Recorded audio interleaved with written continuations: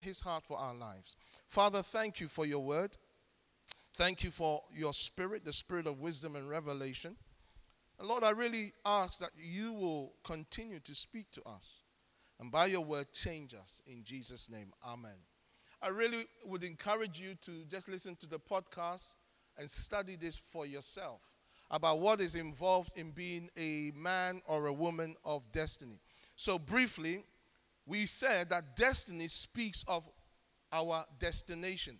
And in the heart and in the mind of God, every man, every woman has a destiny. They have in his economy a purpose for his life, for their life, I beg your pardon, and his life as well over there, helping me out. Thank you so much. A man or woman of destiny, we said, is focused on God's will for their life. And one of the key things that we have said is that when you are committed to God's will for your life, your individual choices will align with his word. You see, a man or a woman, a person of destiny, learning from the life of Joseph, is an individual whose life choices enables them to stay in line with God's purposes for their life. They make important decisions without violating the word of God or their conscience. And they allow their conscience to submit to the authority of the word of God. Let me just touch on this for a minute. There are many believers who will say something like this: I don't feel that what I'm doing is wrong. And they are sincere. They're not lying. My conscience allows me to do what I'm doing. But there are times when even though your conscience allows you to do something, the word of God is clearly saying something else. And that's why the scriptures teach us that our conscience needs to be, our minds needs to be continuously renewed by the word of God. Because as your mind is renewed by the word of God, your conscience is being changed to agree with the will of God. So, Joseph's destiny was to preserve his family by becoming a great leader in Egypt and a savior to the world. And when you trace the life of Joseph, or when you study his life, you discover that there were key moments where he could have violated his conscience or violated the word of God and advantaged himself in that season, but he never did it. And so by maintaining his integrity, when you look at his life, it looked like for a season it went from bad to worse, even though he was doing what was right. And the temptation of life, especially of any man or woman who has a great desire to do something wonderful for God, the temptation is to do things that God's word does not agree with.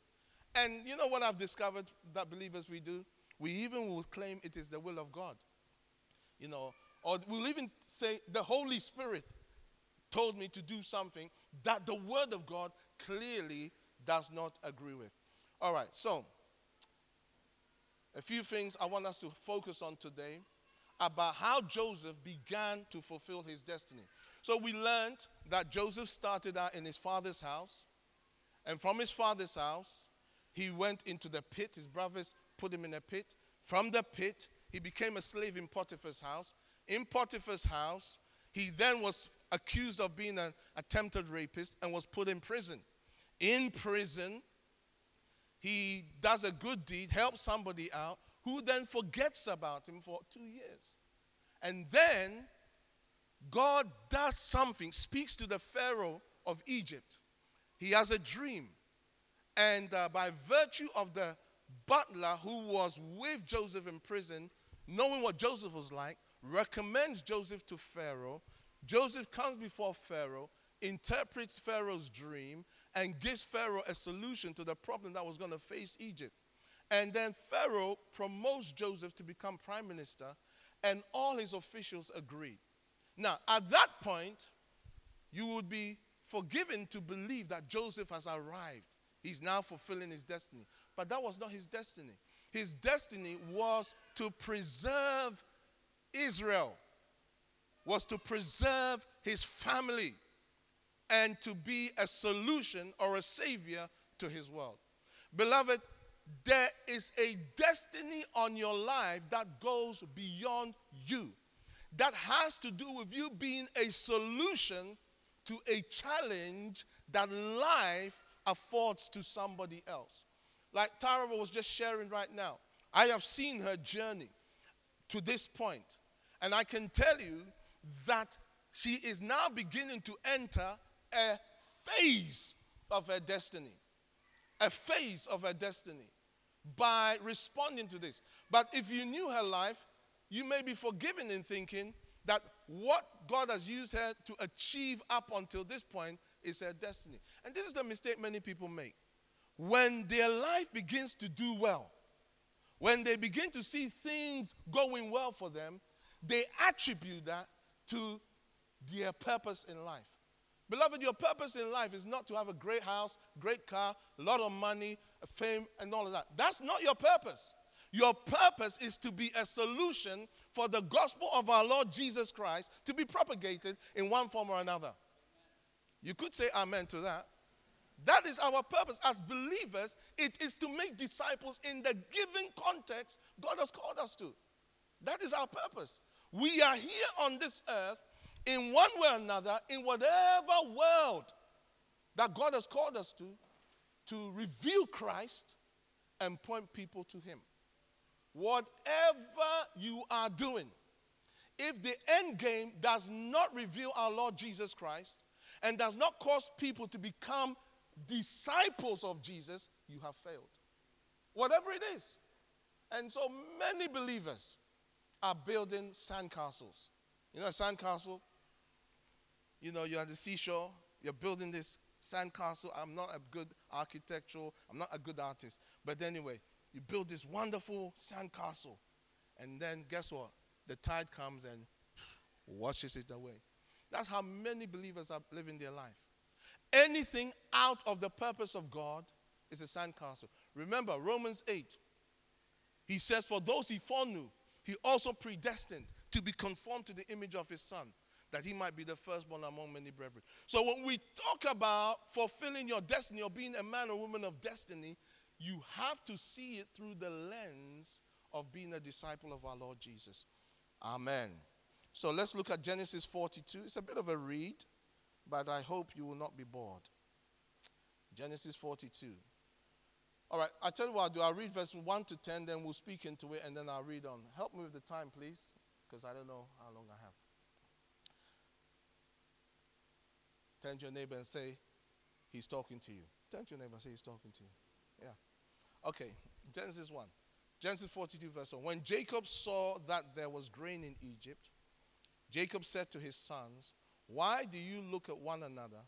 And he said, indeed, I have heard that there is grain in Egypt. Go down to that place and buy for us there, that we may live and not die. In fact, let me stop there. So the first thing I want you to notice, this is Joseph now beginning to fulfill his destiny. The first thing is that Jacob sends his sons, forget the apostrophe by the S there, to Egypt because he hears that there is grain there. You see, your destiny always begins with some form of crisis. Some form of crisis. The emergence of crisis will result in your destiny, in you rather, moving towards your destiny. Ecclesiastes 3:1 says, to everything there is a season and a time for every purpose under heaven. Every one of us, there are times and seasons to our lives. There is a time that we were born, and there is a time we will die. We could talk for 1 hour on that alone. A time to be born and a time to die. Everyone. And there is a time to plant and a time to pluck up.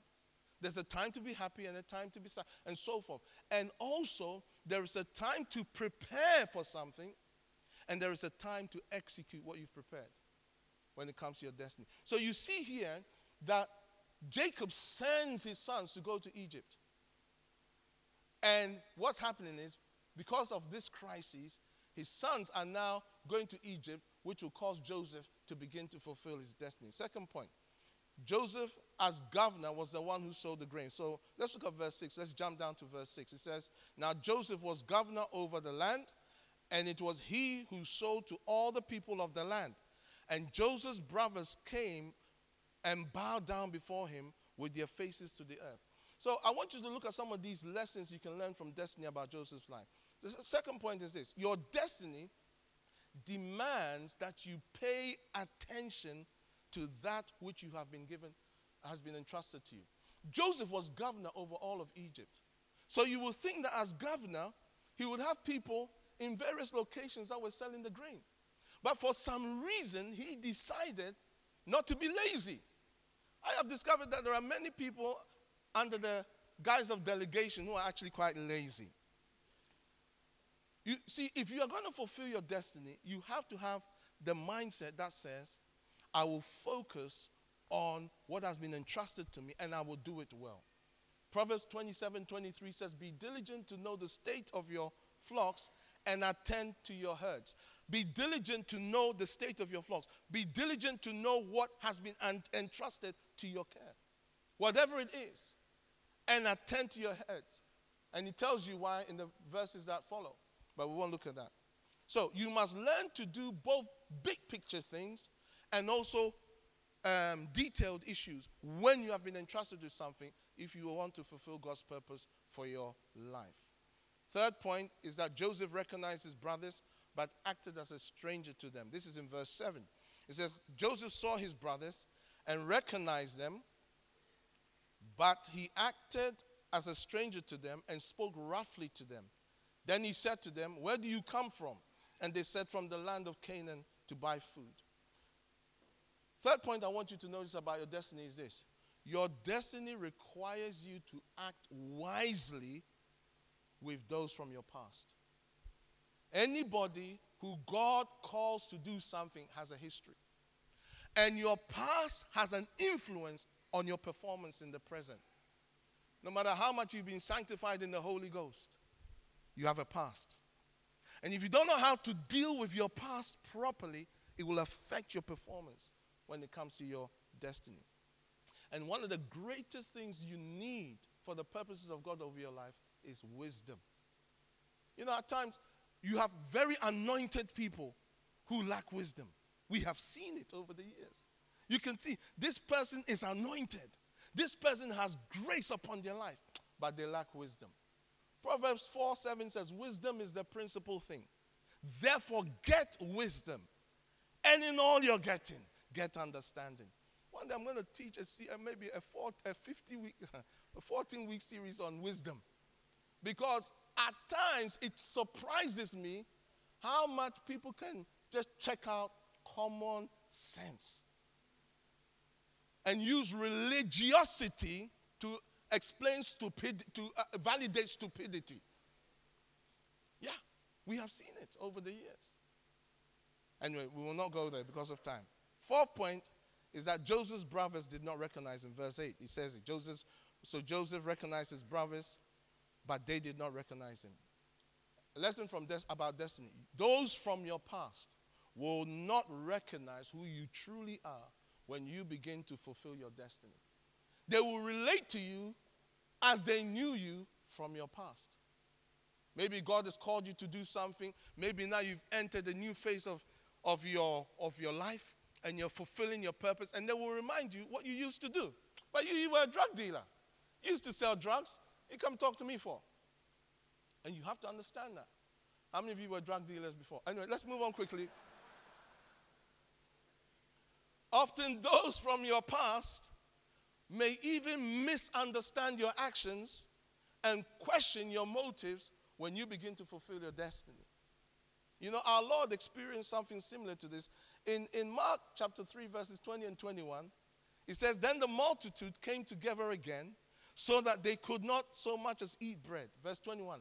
But when his own, King James says, when his friends, when his own people heard about this, they went out to lay hold of him, for they said, he's out of his mind. Jesus is fulfilling his purpose. And when his friends heard about it. They can't even eat. They said, man, the guy's lost it. Can you imagine? The uncreated Son of God is fulfilling his purpose, and his friends says he's lost his mind.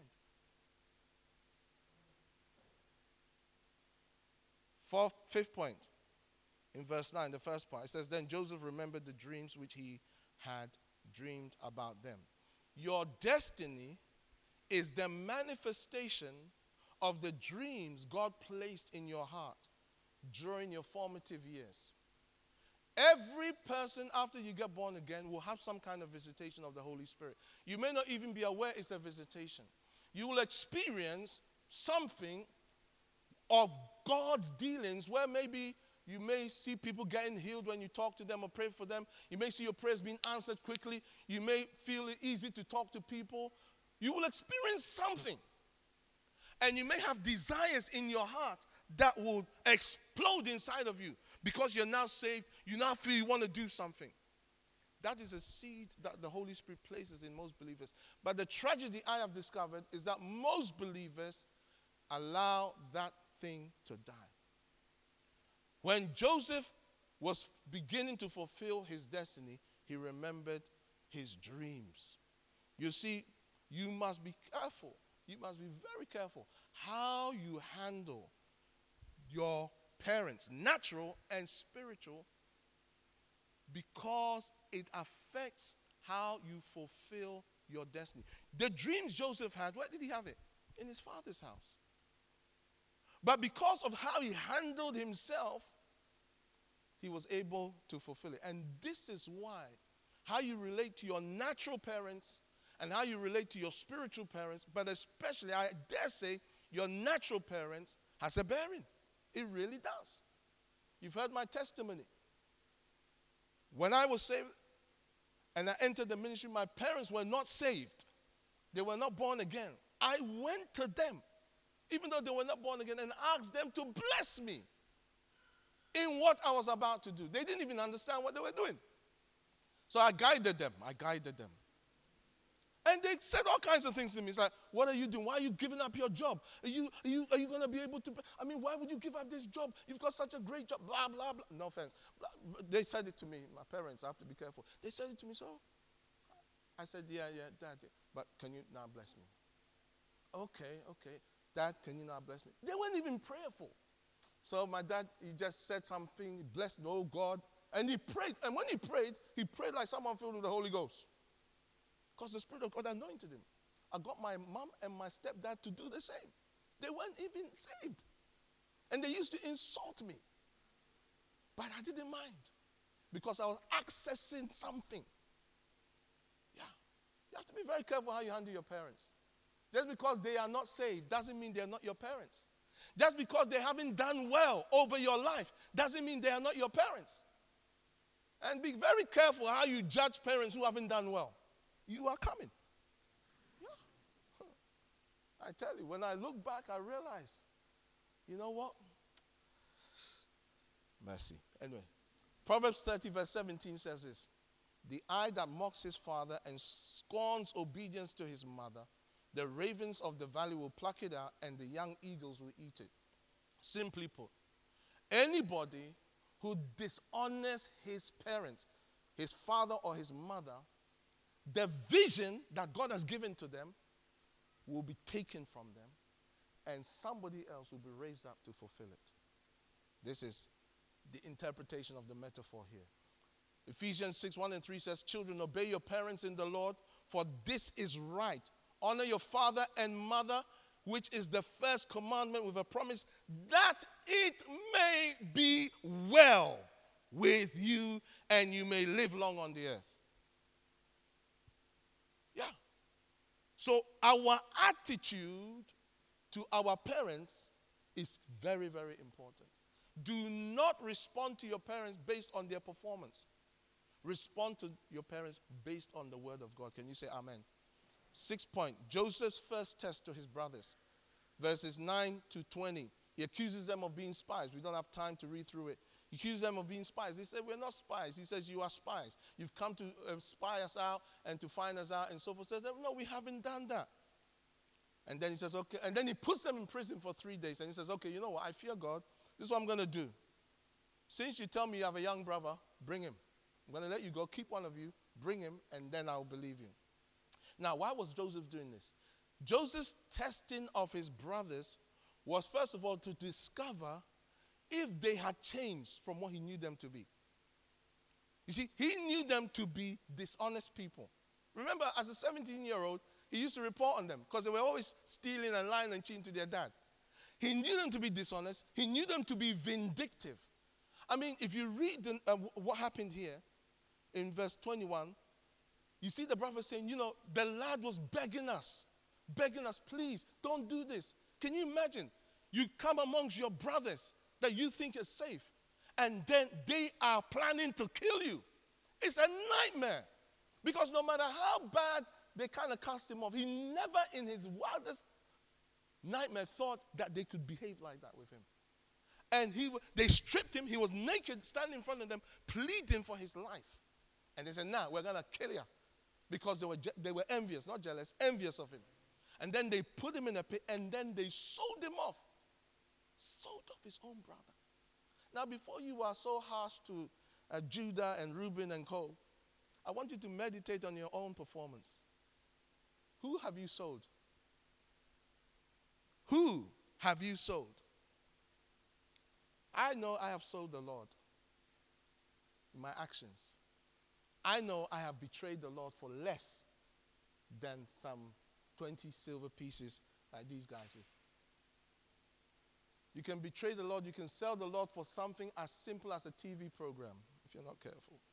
So don't be so sanctimonious when you see how bad these people were. But here's the lesson from destiny. Your destiny demands that you learn from your past wounds before you trust those who once betrayed you. Just because you are forgiving people does not mean everything is okay. No. They have to earn your trust again. They have to earn your trust. We forgive everybody, but we must learn to recognize those who have truly repented and those who have not. As a pastor, one of my responsibilities is to make sure I help people know what God's word says. But I can never be the Holy Ghost. I can never be the Holy Spirit who governs your heart. Only God knows your heart. And so, you know who you are.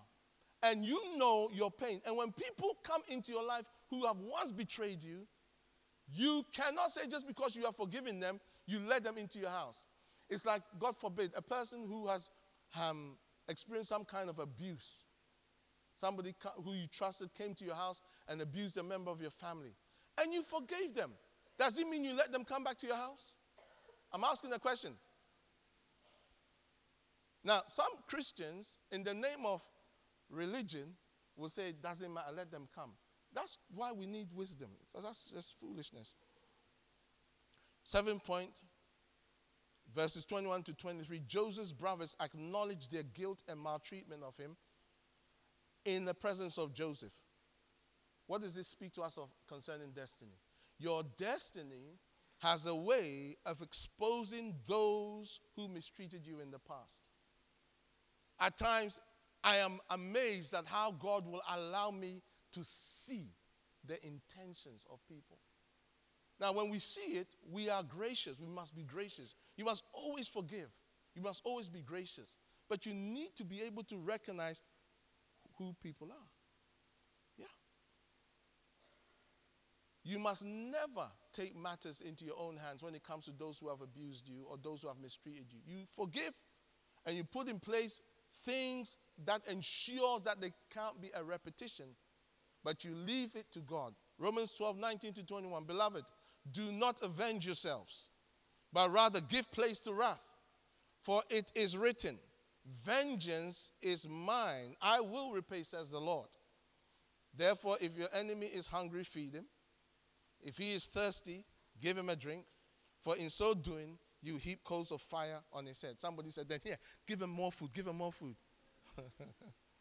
Do not be overcome by evil, but overcome evil with good. Number 8, Joseph weeps in response to his brother's guilt. You see, verse 24 brings this out.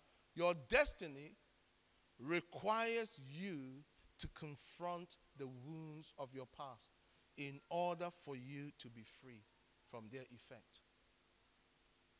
You have to be willing to weep and acknowledge the pain of the past.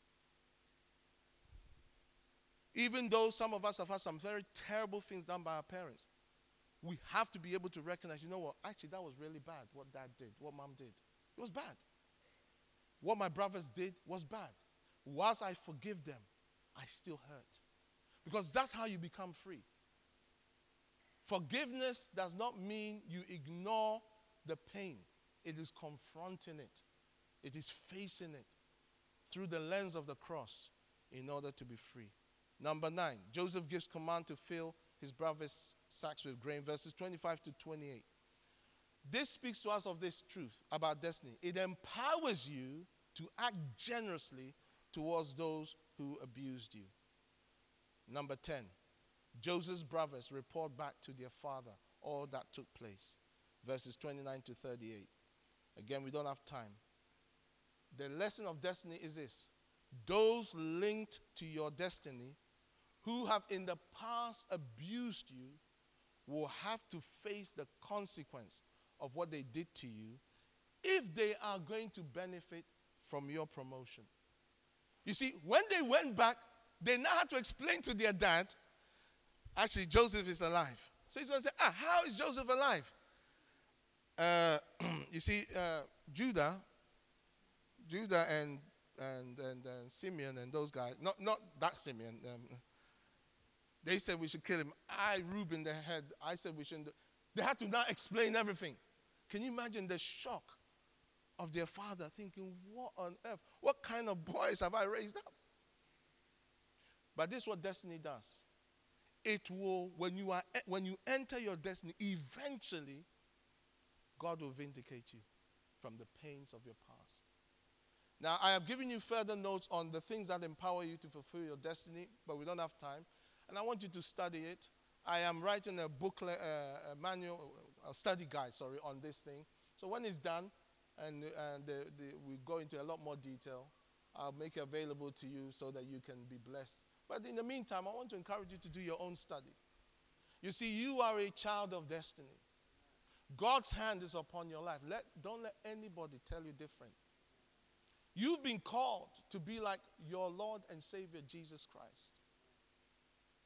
You are on this earth because you are the solution to somebody's question, the solution to somebody's problem, and the answer to somebody's question. And that is the solution through the gospel and how it has affected your life and transformed you and continues to transform you. And as you present the gospel of our Lord within the context you find yourself in, whether you are a teacher, a musician, whether you are a student, whether you are a pastor, whatever it is God has called you to, whatever it is you find yourself, never forget, you are still a child of destiny. And God has a purpose for your life. Amen. Let us pray.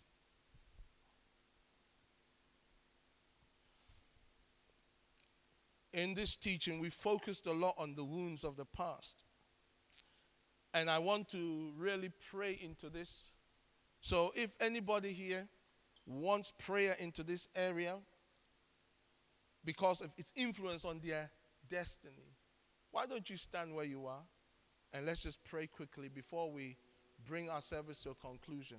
And as you stand, I want you to raise your hands to the Lord and just speak to him about the pain of the past. Just speak to him about the wound of the past. Please, just every head bowed, every eye closed. If you want to pray into this area concerning your life, just stand where you are. Whatever the wounds are, whatever the history is, your Heavenly Father knows what you've gone through. It is not wrong to acknowledge pain. It is not wrong to acknowledge the wounds of the past. Don't be embarrassed. Don't be afraid. As you stand, I want you to tell the Lord in your own words what it is you're standing about, what it is you want healing from, who it is you need to forgive, and then choose to forgive them.